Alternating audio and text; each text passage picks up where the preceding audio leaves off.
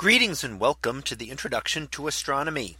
One of the things that I like to do in each of my introductory astronomy classes is to begin the class with the astronomy picture of the day from the NASA website, that is apod.nasa.gov/apod.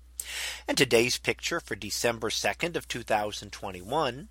Well, it is titled NGC 6822 Barnard's Galaxy. So what do we see here? Well, we see a galaxy with stars forming in it, and that we see with the distinct blue color of the galaxy, as well as the pink and red colors associated with hydrogen gas being excited and ionized by ultraviolet light from hot young stars.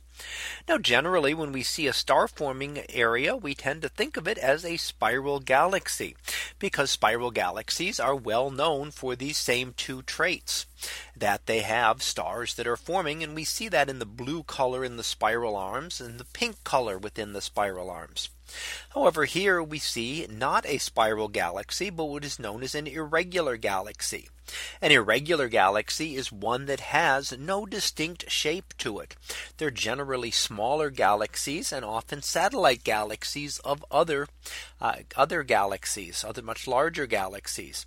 And in this case, Barnard's galaxy is actually an example of one of the members of our local group of galaxies, which contains several dozen galaxies that are around our Milky Way, including things like Andromeda. So here what we're seeing is one of those galaxies, and in fact one that is in the process of forming stars, much like our Milky Way. Now, these dwarf galaxies are also interesting because it's quite possible that galaxies like these are what a lot of galaxies were like early on.